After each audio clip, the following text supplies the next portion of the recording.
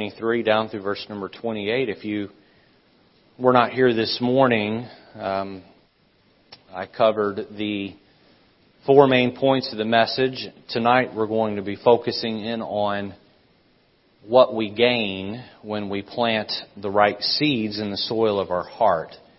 Let's stand for the reading of God's Word. John 12, verse 23 down through verse number 28. Did you come tonight with your heart prepared to get something from God's Word? I hope so. I hope that you'll let God speak to you in a special way tonight. The Bible says, beginning in verse 23, "And Jesus answered them, saying, The hour is come that the Son of Man should be glorified. Verily, verily, I say unto you, except a corn of wheat fall into the ground and die, it abideth alone. But if it die, it bringeth forth much fruit. He that loveth his life shall lose it. And he that hateth his life in this world shall keep it unto life eternal. If any man serve me, let him follow me, and where I am, there shall also my servant be. If any man serve me, him will my Father honor. Now is my soul troubled. And what shall I say? Father, save me from this hour, but for this cause came I unto this hour. Father, glorify thy name. Then came there a voice from heaven saying, I have both glorified it and will glorify it again. We looked at the verse this morning. I believe most of you here either have it memorized or are highly familiar with it. But quote it with me if you know it. Galatians 6:7, Be not deceived, God is not mocked. For whatsoever a man soweth, that shall he also reap. We're going to finish up the sermon we began this morning, planting the right seeds. Let's pray. Lord, I pray tonight you'd use what's said to motivate your people to be vigilant. Lord, to keep their hearts. And God, to leave this place determined to have the end game in mind and then do the work necessary in order to live a successful Christian life. Lord, we pray that White Oak Baptist Church would be a church filled with Christians who bear fruit for decades to come. And Lord, maybe that somehow through 2019 and the series of sermons that are preached on being rooted in Christ, God, that you would help us to attach ourselves and prepare ourselves for great Christian success. Lord, would you move my lips and say what needs to be said? And the Holy Spirit of God, for those especially that have their hearts prepared, would you give them some truth to latch on to that will make them more like your Son, Jesus Christ. We ask all this in your Son's most precious and holy name. Amen. You can be seated.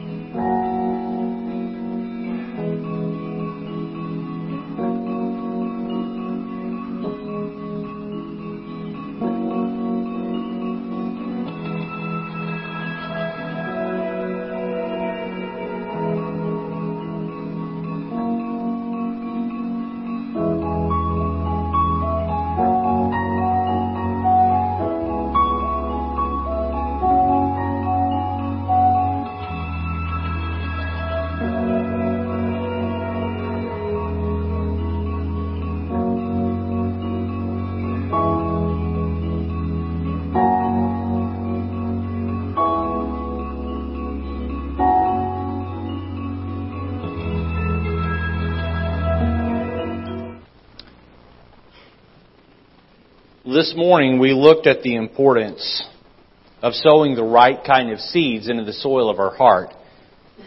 We talked about how that there are seeds being thrown into our heart every day. And again, what did we say seeds were? Seeds are ideologies or mentalities. And there's a battle going on between Satan and Christ in the Bible on what type of mentalities you're going to carry with you. The old adage is what? That if you want apples, then you have to plant apple seeds. You can't plant weeds and get apple seeds. You can't plant orange seeds and get apple seeds. You've got to plant apple seeds if you want to get apples. Now, many people want a successful Christian life, but they're not willing to sow the right kind of seeds into the soil of their heart to get the Christian life that they so desire. Make no mistake about it, any relationship worth having is going to require hard work. You're gonna have to put hard work into it. There isn't a married couple here that is successfully married that hasn't had to work really, really hard to have a successful marriage. If you've got teenage children and they're well behaved and they love you, you've had to work hard through the duration of their life to make that relationship go and grow. If you have parents and you all in all get along with them, there have been bumps and there have been times where it's been tough, but you've had to work hard to maintain that relationship. Now, the way where it's easy to have a good relationship with God is that He is perfect. But we have this nasty thing called the flesh that gets in the way that just keeps us from really growing and having that relationship that we ought to. A good way to live the Christian life is figure out who you want to be in 5, 10, 15, 20 years. Where do you want to be as a Christian? Not only geographically, but spiritually, who do you want to be? Now, you have an idea in your mind of where you want to be or who you want to be, then backtrack the path to where you are now, and each day you wake up, you need to take steps down that path to get you there. You know what water does? Water takes the easiest path possible. And if as a Christian you're going to take the easiest path possible, or you're going to let whoever throw the easiest type of seeds into the soil of your heart, you're going to be nothing more than a briar patch of weeds. And it's going to take you a long time to turn that around. A farmer that has apple trees does a whole lot of work to get it there. But it begins by cultivating the soil and then putting apple seeds in the soil. And tonight, the question is, we looked at preparing the soil of the heart back in the earlier part of the year. The question is tonight is, what kind of seeds are getting down into your heart? Now, this morning, by way of introduction, we looked at 4 types of seeds the Scripture says that we are to have in our heart. Now, I don't know that this list is all-inclusive. I can't say that. But I know that John chapter 12 gives us 3, and then Luke 8 gives us another. Let's just quickly review those, and then we'll move on. I'm not going to spend a lot of time here because this is where we were at this morning. But we looked at the seeds of the Scripture. Luke 8:11 says that the seed is the Word of God. We'll look at more examples of that in a minute. Then we looked at the seeds of self-abandonment. We talked about how that you cannot succeed in the Christian life by trying to live the Christian life through the power of your own flesh. You're trying to get your carnal flesh to accomplish the spiritual. Your carnal flesh is anything but spiritual. You're spinning your wheels, you're wasting your time, and you're going to hit a pretty low ceiling with that. The goal is to mortify the deeds of the flesh, surrender to the Spirit of God, and let the Spirit of God take you to where God wants you to be. We said the Christian life is not about self-improvement, but rather about spirit improvement. Spirit improvement. Letting the Holy Spirit of God radically transform me into who He wants me to be. The planting of the seeds of self-abandonment. Then we looked at the seeds of service. The seeds of servitude, rather. So in order to really achieve what God wants you to be, you must accept your identity as a doulos. That is the Greek word that means slave or servant. By the way, the word for deacon is the same root word doulos, a servant or a slave, not of the pastor, but of God Almighty, serving under the care of the pastor. But God's not just called the deacons to be servants. He's not just called the pastor to be a servant. He's called all Christians to live a life of servitude, to take on the example of Jesus, to get down and wash the feet of your disciples, even the one that's about to stab you in the back and betray you. God's called us to take on a lifestyle of being humble and living a life of humility and all the attributes that are attached to servitude, and to plant those seeds of not being served, but serving. And then we looked at, lastly this morning, the seeds of suffering. The seeds of suffering. Now, we talked about how that through the suffering of Jesus, I, you, all of those redeemed can be saved because of His suffering. And God calls Christians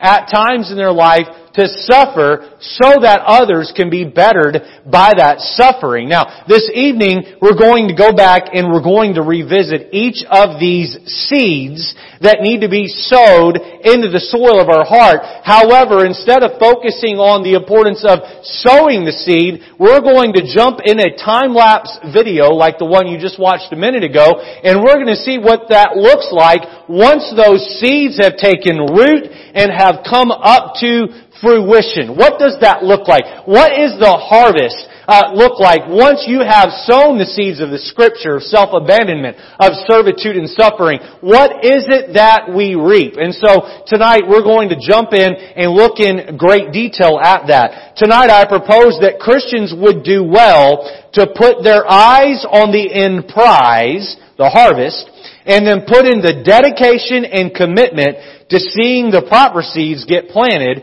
in order to make our dream a reality. Now, I want everybody to do this for me. Everybody think of a Christian that you know that you admire. Alright? Now, no Christian's perfect. But everybody here think of a Christian that you know that you admire. Maybe some of you it's your spouse or one of the deacons or the leaders of the church. Maybe it's a leader that used to be here and has moved on. Think of somebody, maybe it's someone that has no association with this church whatsoever. Someone you know that is greatly successful that you admire in the Christian life. Now, I think what you're going to find about that person that you're thinking about right now is that many of the fruits that I'm going to describe tonight, or the Bible's going to lay out for us tonight, those people have. Here's the beauty of it. This isn't just theory. This isn't just theory. There are people that you know, if you know very many Christians, there are people that you know that have the fruits we're going to talk about already abounding in their life. And you look at it and you say, well, why don't I have that abounding in my life? Because you haven't done the work of putting the seed in the soil of your heart and letting that grow to fruition. And that's a process that takes time.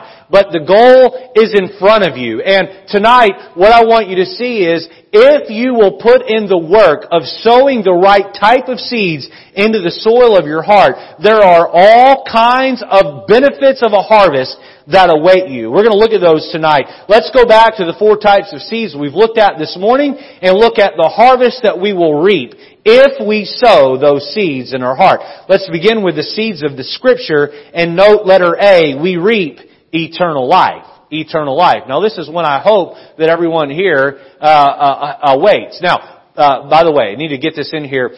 Every one of the 4 types of seeds we discussed this morning, I'm going to give you, and by the way, I didn't lay this out this way on purpose. I got into point number 4 and I said, look at here. There is a heaven fruit to be gained, and there is an earthly fruit to be gained. There is an eternal fruit that's promised. There is an earthly fruit that's promised. Almost like God knows what He's doing. Isn't that something? God says, if you'll put the right seeds in your heart, I'm going to reward you here on earth, and I'm going to reward you even greater in heaven. So below all 4 types of the seeds that we are to sow, I'm going to share with you an earthly reward, and I'm going to share with you an eternal harvest, an earthly harvest and an eternal harvest. And I'll notate heaven and earth next to each of these. I'd recommend you notate that on your notes there as well. Letter A, we reap eternal life. Turn over with me, if you will, to 1 Peter chapter 1 and verse number 23. 1 Peter chapter 1 and verse 23. Obviously, we'll be back in John 12, so don't lose your place there.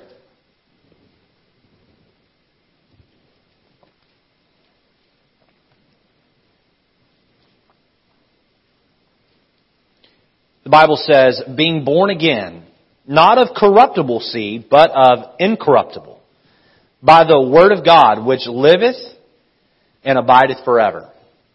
Which liveth and abideth forever. Nicodemus in John 3 was born again of, I don't know if he got saved in John 3. We know from later he did get saved. He helped bury Jesus. But what was he born again of? He was born again of the incorruptible seed of the Word of God.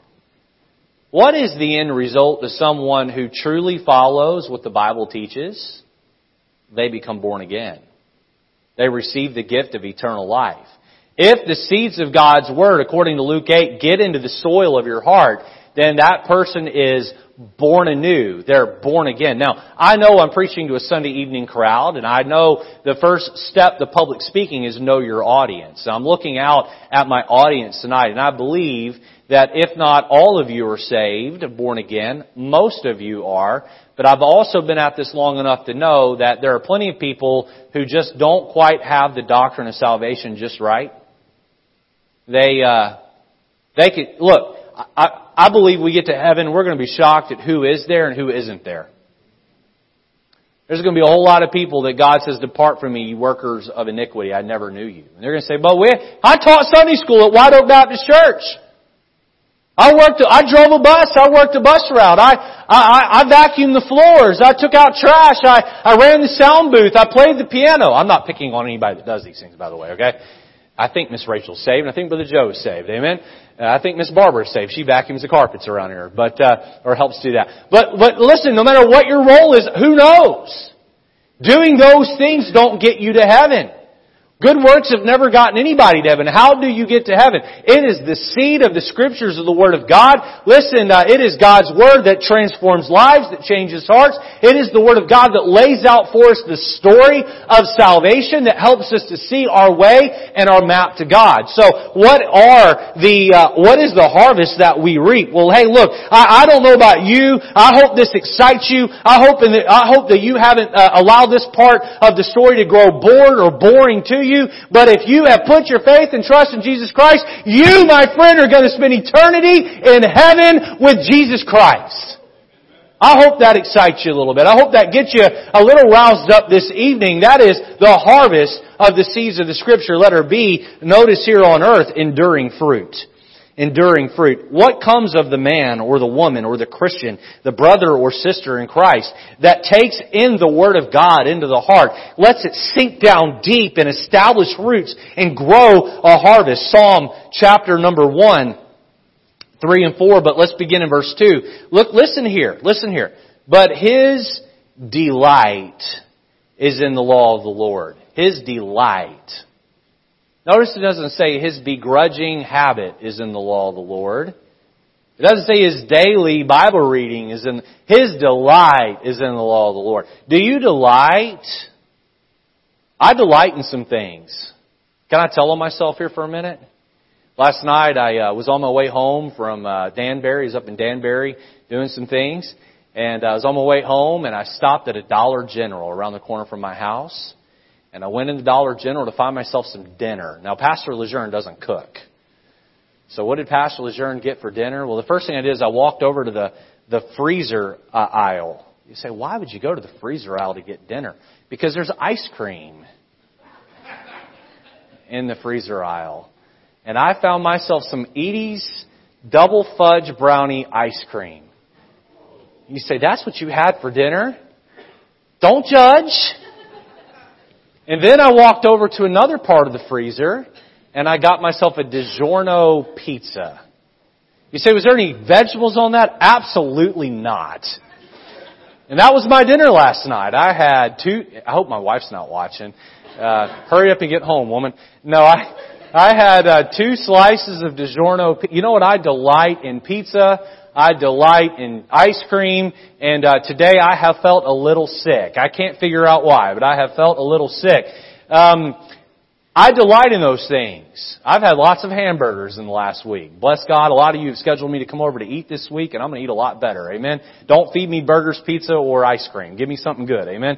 But do you delight in God's Word? We delight in food. We delight in our activities. Some of you here are passionate about your work, whether you teach school, you're an engineer or a doctor, or whatever you do. You're passionate about what you do. You enjoy that finished product of what you do. But do you delight in the Bible?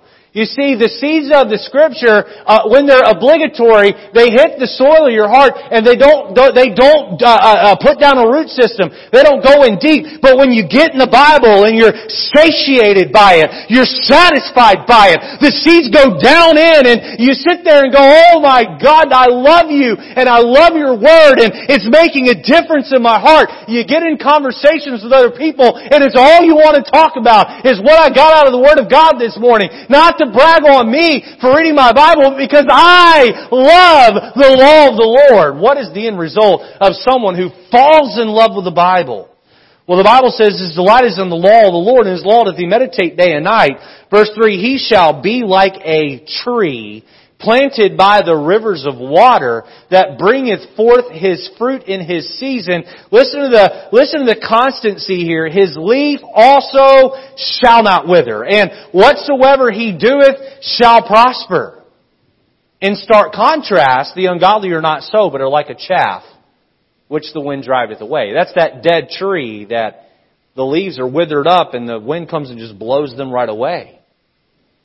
Boy, when we put down the seed of God's Word in our heart and let that root and grow up, we become like a tree that cannot be moved. The storms of life will come and blow, the lightning and the thunder and the storms, and what you'll find is a tree with a strong root system and that provides shade and shelter for so many other people.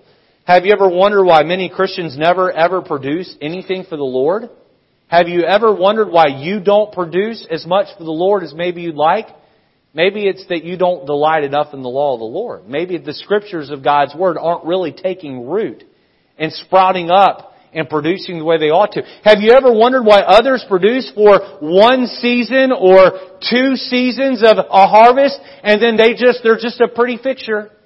Hey, don't be one of the, let me speak to the older crowd in the church here this evening. Don't be one of those Christians that talk about the good old days. No, listen, I'm hoping that you'll take on the spirit of let's see, Joshua's buddy, what was his name in the Old Testament?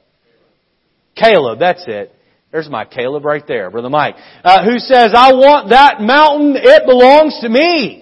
Hey, the fourth quarter of my life is going to be the best one. I'm not going to look over my shoulder and talk about the good old days of my Christian life. I want what God wants for me now, and you might be bedridden, you might not be able to do as much, but my goodness, you can pray, and you can pray, and you can read, and you can minister, and you can love, and you can share, and God still has something great for your life. Don't be a has-been Christian.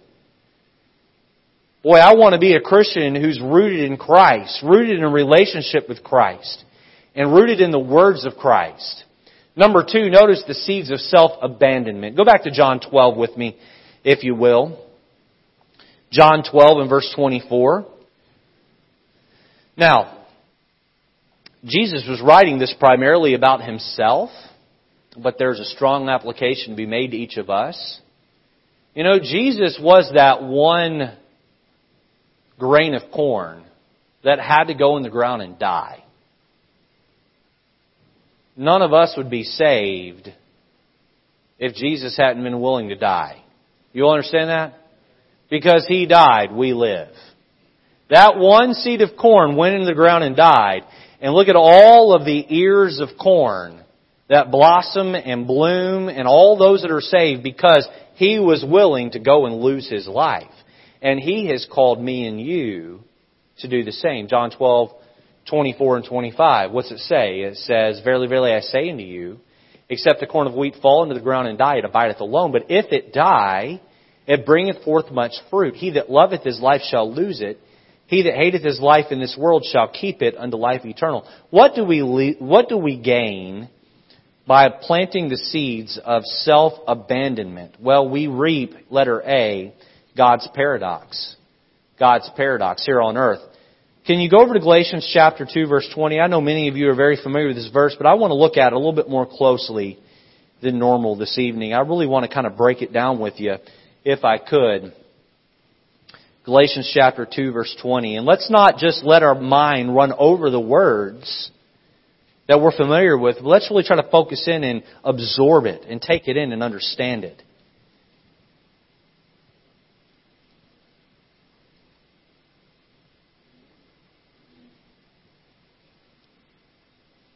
Galatians 2:20 says, I am crucified with Christ. What's that mean? Talked about that a little bit this morning, didn't we? Crucifixion's brutal. You know what else crucifixion is? It's deliberate. It's deliberate. There's a process to crucifying somebody.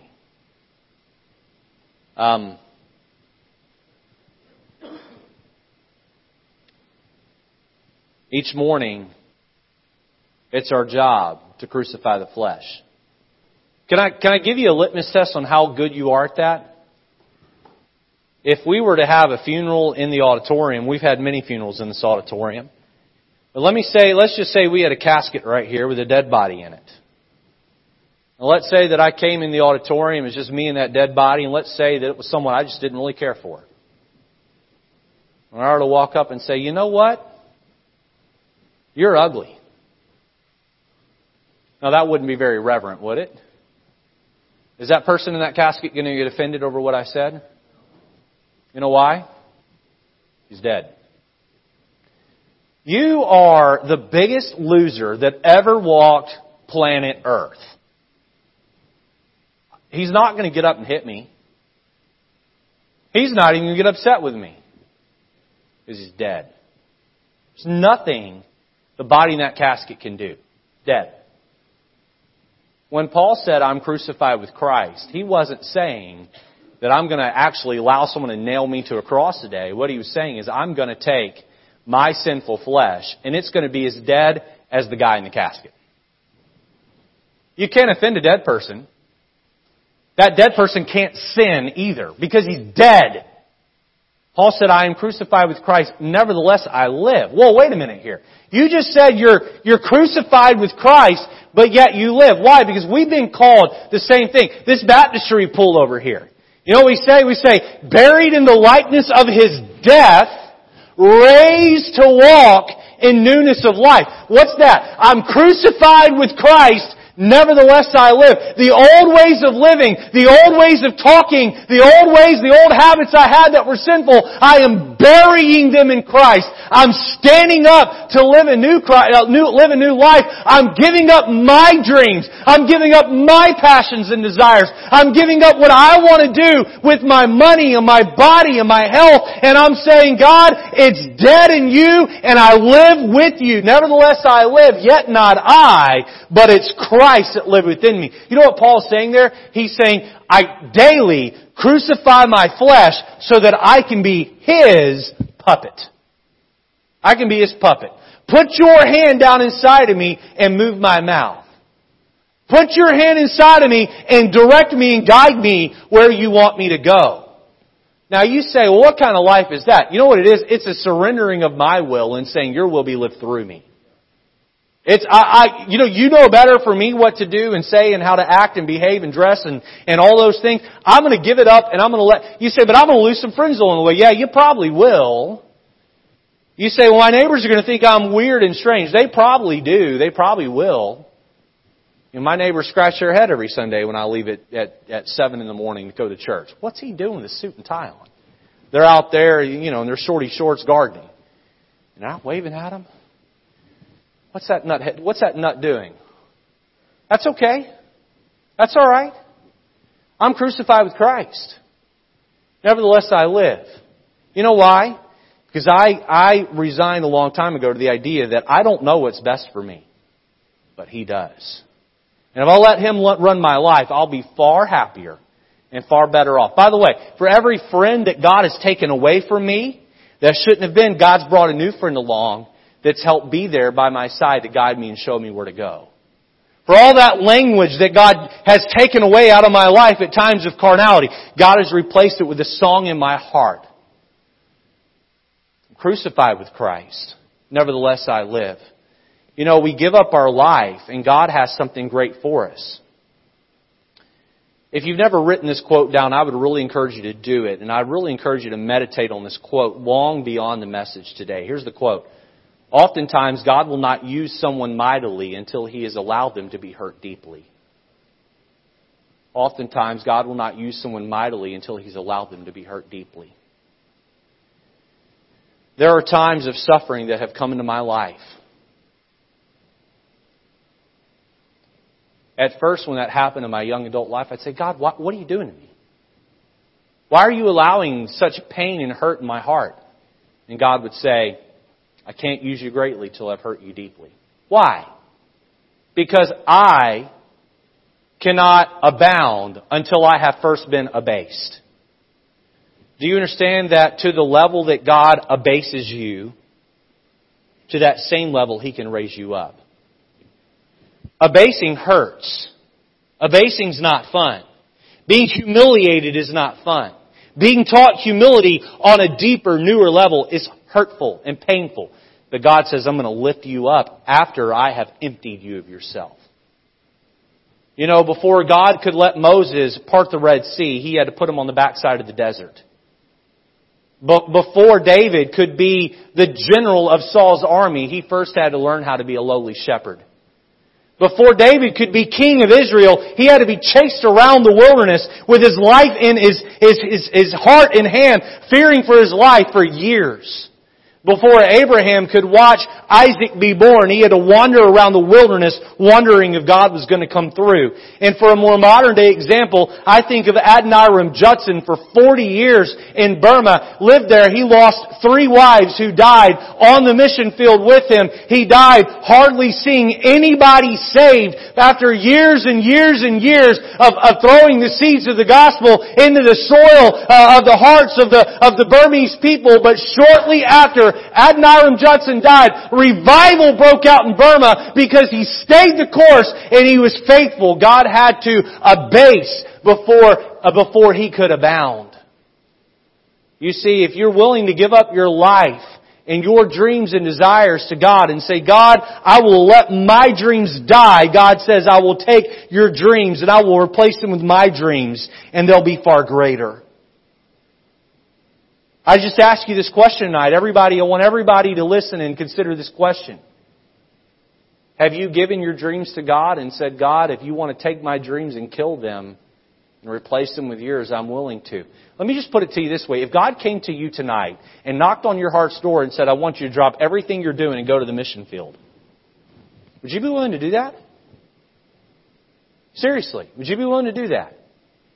If God came to Pastor Lejeune and said, resign White Oak Baptist Church, I want you to go to the middle of nowhere and pastor and be a missionary, would I be willing to do that? Hey, you business owners, sell your companies and go. You teenagers, surrender your heart to me right now, because when you get old enough, I'm going to send you to the mission field. Are you willing to do that? You say, oh, I can't imagine leaving America and leaving the comfort of my home. I can't imagine what that would be like. It's not a question of will God. It's a question is, if God did, are you willing to give up everything and do it? You see, if you're willing to give up everything and go do what God wants for you to do, then you'll be willing to obey Him in the smallest of areas in your life.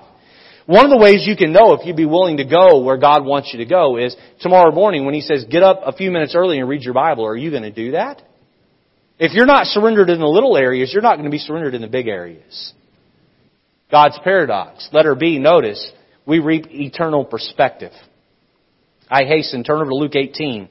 And verse 18. Luke 18, verse 18. We reap eternal perspective.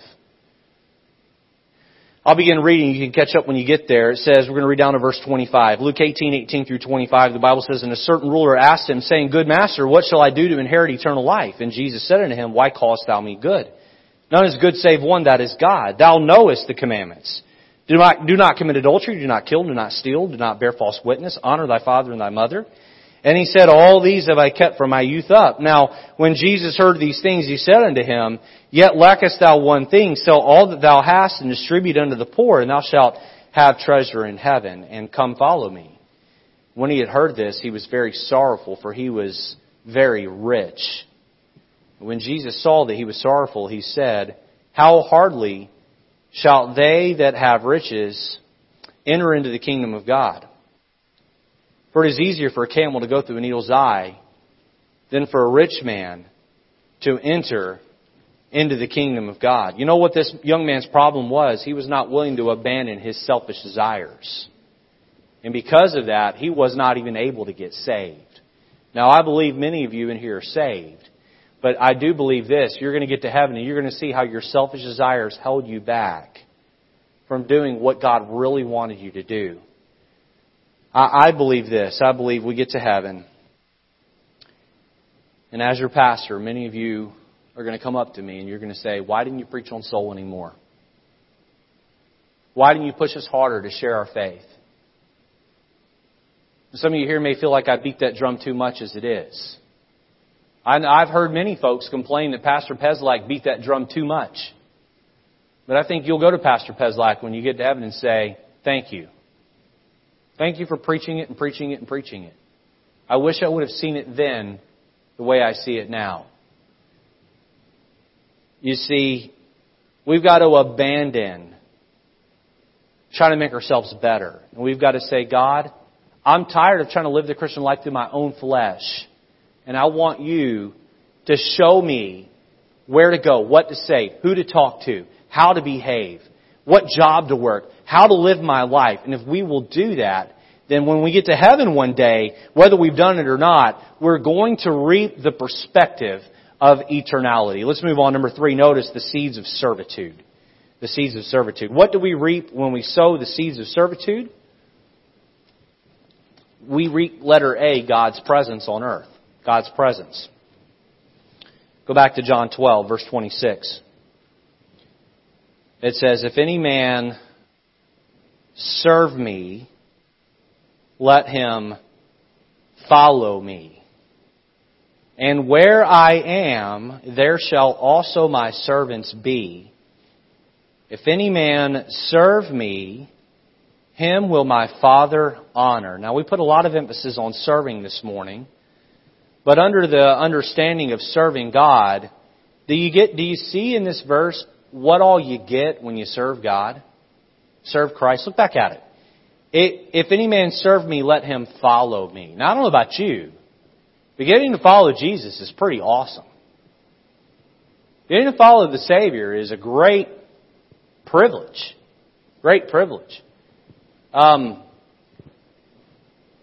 CEO from your company showed up and said, hey, I want you to follow me around for a day. I'm going to take you to headquarters, show you around. It'd be a privilege, wouldn't it? You get to eat in my dining hall and sit or eat my private quarters and sit and share company with me. That'd be a great privilege. Some of you are like, I own my own company, I am the CEO. Okay, well, work with me here. You understand where I'm coming from. Jesus says, if any man serve me, let him follow me. Let him follow me. By being the servant of Christ, you are following in His footsteps. Look back at the verse. And where I am, there shall also my servant be. I don't know. I don't really know how to explain this other than I'll just say this here. If you've never experienced the presence of the Lord strong in your life, you're greatly missing out. You're greatly missing out. You ever been doing the work of the Lord and you got in your car afterwards and you said to yourself, boy, I am wore out. But this is a good kind of tired. You ever been there? You ever been there? I have worked until I am dropping dead. But there is an eternal gain that's coming from this. You know what that is? That's serving God. You're following Him. And you know what happens is that you feel a connection with God that otherwise can't be explained. I sang a song a couple of months ago, if your presence go not with me, I don't want to go. We talked about that with Moses. Don't just send us ahead and leave us. The journey with you is most important. What happens when you sow the seeds of servitude? Well, you reap the presence of God that's evident in your life and all of the benefits that come with it. Letter B, we reap eternal prizes or eternal rewards. Let me read for you Matthew 11:29 and 30. The Bible says, take my yoke upon you and learn of me, for I am meek and lowly in heart. And ye shall find rest unto your souls. For my yoke is easy and my burden is light. I jokingly said to someone the other day, I said, there'll be plenty of time to rest when we get to heaven. Plenty of time to rest when we get to heaven. Now, I think you do need to take seasons of rest on earth. I think you need to sleep good at night. I told our missionary friend in Peru, I said, you don't get a prize for sleeping 3 hours a night. You need to get good sleep. And he works and works and works. But there is something to be gained in heaven, entering that haven of rest, because you have worked hard for the Savior. Let me just encourage all of you here tonight. Some of you are weary in well-doing. You're weary in well-doing. You're tired of teaching your Sunday school class, or you're tired of working a particular ministry. Can I tell you something?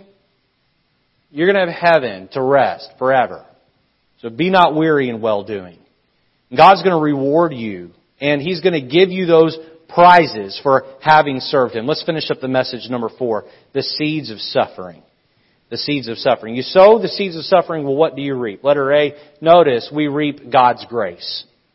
God's grace. Turn over to 2 Corinthians chapter 12. I have Philippians 3, 8 through 10. I'll let you look that up later. I found a passage after the notes went up on the screen, or were prepared for the screen. And so, Philippians 3, 8 through 10, we kind of looked at this morning. I'm going to direct our attention over to 2 Corinthians chapter 12. If you could, turn over there with me. What's the benefit of suffering? Now, I've said this before, but if we were to put a sign-up sheet in the lobby and say, sign up if you want to suffer next week, I don't think anybody put their name on the list. But what happens when we suffer? What is the harvest that comes out of suffering? Now, I'm not talking about suffering because you did something dumb. You want to go jump off a bridge and break your leg. Well, I'm sorry. I can't see a whole lot of positive coming out of that. But sometimes God brings suffering into our life we didn't ask for. Sometimes a child goes wayward and we did everything right we could to raise him. Sometimes you have a sickness come into your life you didn't ask for. God sent that into your life. And you're suffering, and you're sitting there going, well, why do I have to go through this? Sometimes there are changes, or maybe there's the lack of something that we want, and we really want it bad, and we suffer in anguish of soul because we just don't get that expectation. Look at 2 Corinthians 12, verse 6. Paul says, for though I would desire to glory, I should not be a fool, for I will say the truth. But now I forbear, lest any man should think of me above that which he seeth me to be, or that he heareth of me, and lest I should be exalted above measure through the abundance of the revelation, there was given to me a thorn in the flesh, the messenger of Satan to buffet me, lest I should be exalted above measure. For this thing I besought the Lord thrice, 3 times, that it might depart from me. So here we'll pick up the reading in verse 9 in a minute, but here we have Paul, and he's suffering with a thorn in the flesh. What was that thorn in the flesh? The Bible doesn't tell us. Paul wasn't specific. I believe it was an eyesight problem, but the Bible doesn't say. Whatever it was, there was a physical ailment that was holding Paul back, that was causing him to suffer, and he suffered and he suffered and he suffered, and he felt limited in his work for the Lord because he suffered. He felt weak. He felt held back. And he went to the Lord 3 times, and he got on his face and he said, the messenger of Satan has brought this into my life, and I'm abased by it. I'm humiliated by it. I'm held back by it. I'm suffering because of it. Lord, if you'll remove this from me, I can do so much more for your work. Look at verse 9. And he, the Lord, said unto me, my grace is sufficient for thee, for my strength is made perfect in weakness. Most gladly, therefore, would I rather glory in my infirmities, that the power of Christ may rest upon me. You cannot know the grace of God unless you experience the suffering that comes from God. Now, unfortunately, there are so many folks who suffer and they don't experience God's grace because they grow resentful toward God for their suffering. If you're going to get resentful toward God for your suffering, you're not going to know God's grace. Now, I know for some of you here this evening, this is going right over your head because you're not suffering right now. Especially some of our younger folks in the room. But I'm going to tell you right now, there's going to be days of tears and pain and hurt that will come in your life, and you'll drop your head and you won't have any words to say, and you'll wonder where God is, and you'll say, God, why are you allowing me to suffer? And God says, I'm going to allow you to suffer so I can turn around and I can show you my grace and you can experience it in a profound way. My friend, tonight, if you don't suffer, you won't know God's grace, and you won't be able to turn around and show that grace to other people around you. What is the harvest of suffering that comes into our life? Well, God gets the glory. He's edified and He's praised when we glory not in our own good, but in our infirmities, and the power of Christ rests upon us. Let's finish up the sermon, letter B. Notice God's glory. God's glory. Now this one's in heaven and earth. Now I want to point out back in 2 Corinthians 12, verse 6, where Paul begins by saying, "For though I would desire to glory." You know how God kept Paul's self-boasting in check? He sent a thorn in the flesh.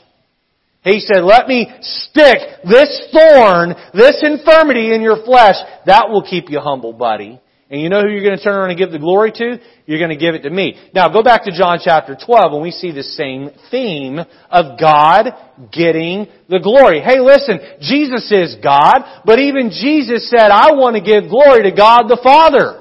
Look at John 12:23. "And Jesus answered them, saying, The hour's come that the Son of Man should be glorified." Oh boy. So Jesus, you're going to be glorified. Then surely that just means that you get to waltz right down glory lane and step right up and get the glory, right? No. Glory comes from suffering. Glory comes from suffering. Now, we know that corn of wheat, Jesus, died on the cross so that, that grain of corn, Jesus died on the cross so that we could be made free and have victory in Christ. Now look down at verse 27. "Now is my soul troubled." Here's the suffering of Jesus. "And what shall I say? Father, save me from this hour." You know the song, He Could Have Called 10,000 Angels? That was really popular in the 90s, early 2000s. He could have called 10,000 angels to set Him free, but He died alone for you and me. Is that how the song goes? Something like that? He could have called down the angels to take Him off the cross, but you know what? He wouldn't have humanity bowing at His feet had He done that. Jesus had to go through the suffering of the cross to gain the glory of the Father. Who gets the glory? Well, God does. "Father, save me from this hour. But for this cause came I unto this hour." Hey, I was made to die. I was born to die upon Calvary. Verse 28, "Father, glorify Thy name." There came a voice from heaven saying, "I have both glorified it and will glorify it again." There may be a day where God riddles my body with cancer. There may be a day where God strikes me down dead and I lay in a casket at a premature age. I hope that doesn't happen. I don't know that it will happen. I don't want it to happen. But if that day comes, I hope God gets all the glory and the praise and honor for anything good that's come out of my life. Because it's not me, it's Him. Some of you here tonight are suffering. Privately, no one knows, or just a few people know. And you've allowed a spirit of resentment or bitterness to build up in your heart because of that suffering that God's allowing you to go through. You know, God's trying to use that time of suffering in your life to teach you grace. To teach you His grace. And He wants you to turn around and reap a harvest of glory that gets given back to Him for the pain you've gone through. I hope tonight I've convinced you to sow the seeds of the Scripture, sow the seeds of self-abandonment, sow the seeds of being a servant, sow the seeds of being of suffering in the soil of your heart, so that a harvest that bodes forth in plenitude, like a tree planted by the rivers of water, can mark your life. Lord, I pray that you'd use the sermon that was preached tonight. Someone here tonight, Lord, desperately needed what was said. I don't know necessarily who, but God, I pray that that spirit of resentment towards suffering or being a servant, or that attitude of I can do it myself, I can be a good Christian through my own strength, would be set to the side. Lord, a new passion and fondness and love, a delighting in the law of the Lord would be re-sparked in a Christian's heart, or maybe sparked for the first time. Lord, do a work in your heart, the heart of your people like only you can. In Jesus' name, amen. Let's stand to our feet.